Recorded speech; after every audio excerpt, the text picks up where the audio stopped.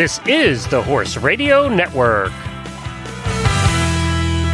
This is episode 1297 of Horse Tip Daily, your almost everyday morsel of helpful hints, useful facts, and practical techniques for horse folks. Brought to you today by Total Saddle Fit.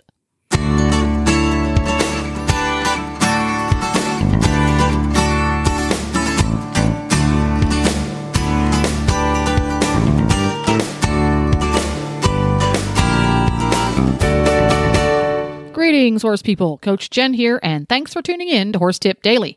Today's tip is an excerpt from the Dressage radio show here on Horse Radio Network. Show co-hosts Reese Koeffler-Stanfield and Philip Parks are joined by Debbie Hill, who has some great pointers about that ever-elusive half halt. And we'll get right to our tip after this from Total Saddle Fit. This tip was brought to you by Total Saddle Fit, the shoulder relief girth that Reese and Philip both love. And here's why. The saddle fit solution you have been waiting for is finally here. TotalSaddleFit.com is proud to introduce the Shoulder Relief Girth. This strategically shaped girth actually moves the girth line of your saddle back over 1 inch, thereby freeing your horse's shoulders from the saddle. Traditional girths pull saddles up against a horse's shoulders and often over the top of the shoulders. The shoulder relief girth's recessed ends allow for the billets to buckle into the girth farther back to give your horse unparalleled freedom of motion.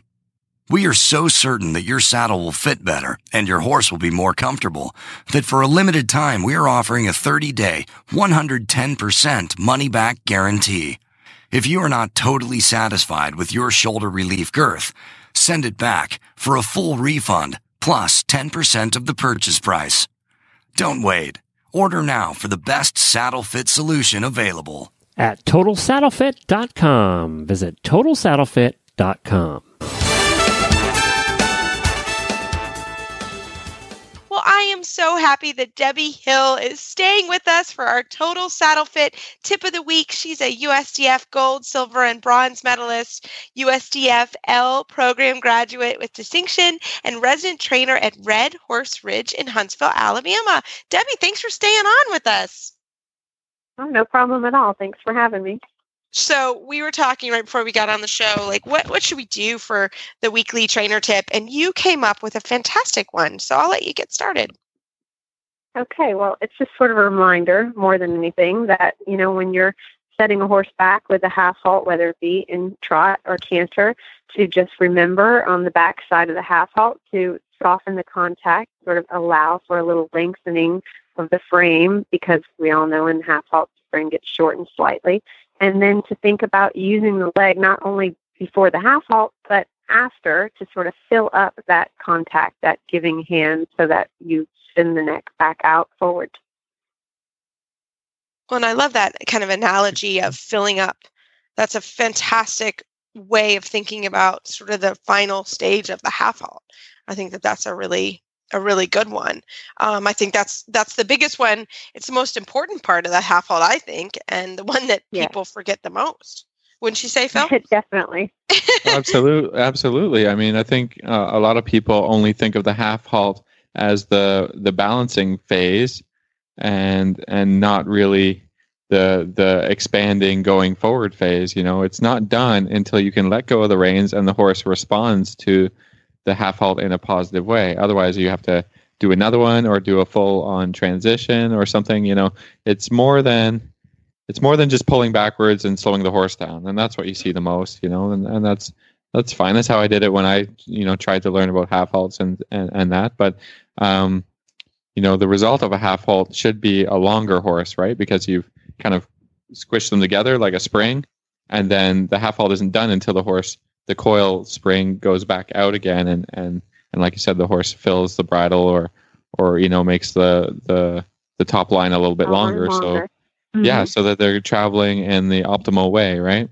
So it's balancing and then it's releasing. There's the two parts to a half halt, and I like that you brought attention to it because it's such an important part. We can all pull backwards on the reins, right? Definitely. But talented riders know how to release a half halt and how to produce a beautiful, balanced, forward-going horse, right? Well, and one of the questions that I think we get a lot, and I just wanted to talk about it, is, a lot of my students or people are like, well, how often do you do a half halt?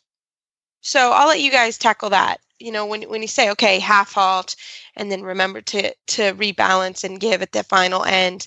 But how often do you do it? Debbie, what would you say to that question? I think it depends is always the answer to that. It depends on how often the horse needs it, Yeah, some horses need it very, very short intervals, and then some horses need the reminder much less often, depending on, their balance and quality of collection. Well, yeah, I think that's the exact answer. It depends on the level of training of the horse. Depends on how, do you have a horse that's a little bit lazier, a little less responsive, then you're going to have to do it, more, and you're going to have to be a little stronger with it. But a light, sensitive, highly trained horse needs it, just closing, it's also like how you do the half halt, on a young horse. I find myself, closing my elbows a little bit more. It has a little bit more of a strong component, and then releasing the elbows. On an upper level horse, then we're talking about just closing the ring finger and releasing the ring finger, and you're doing it all the time. I think the problem is, as professional riders, when you ride a lot of horses, you can do it without thinking, right? And then you're like, oh, I didn't even know I was using 12 half halts down the long side or 10 across the diagonal, because you just train yourself to do it. Every time the horse doesn't feel good, you're doing a half halt or a full transition, right? I got to make this horse balanced in every step. And so they can look, they can be very invisible to someone watching on the ground, or they can be strong when you need to fix a problem, when you need to get through the horse. Sometimes they ignore you. Sometimes in the, like in the environments where you're at a clinic and there's people all around the ring, you're going to see more obvious half halts. But it just depends on the horse. You have to consult with a trainer, how strong, when, and how much. So do a lot of them. I always tell people there's not a problem with doing too many half halts. There's always a problem with not doing enough. So I think as a general rule, that's probably good. Mm-hmm. Yeah, I like that general rule about half halts. That's a good one. Yeah.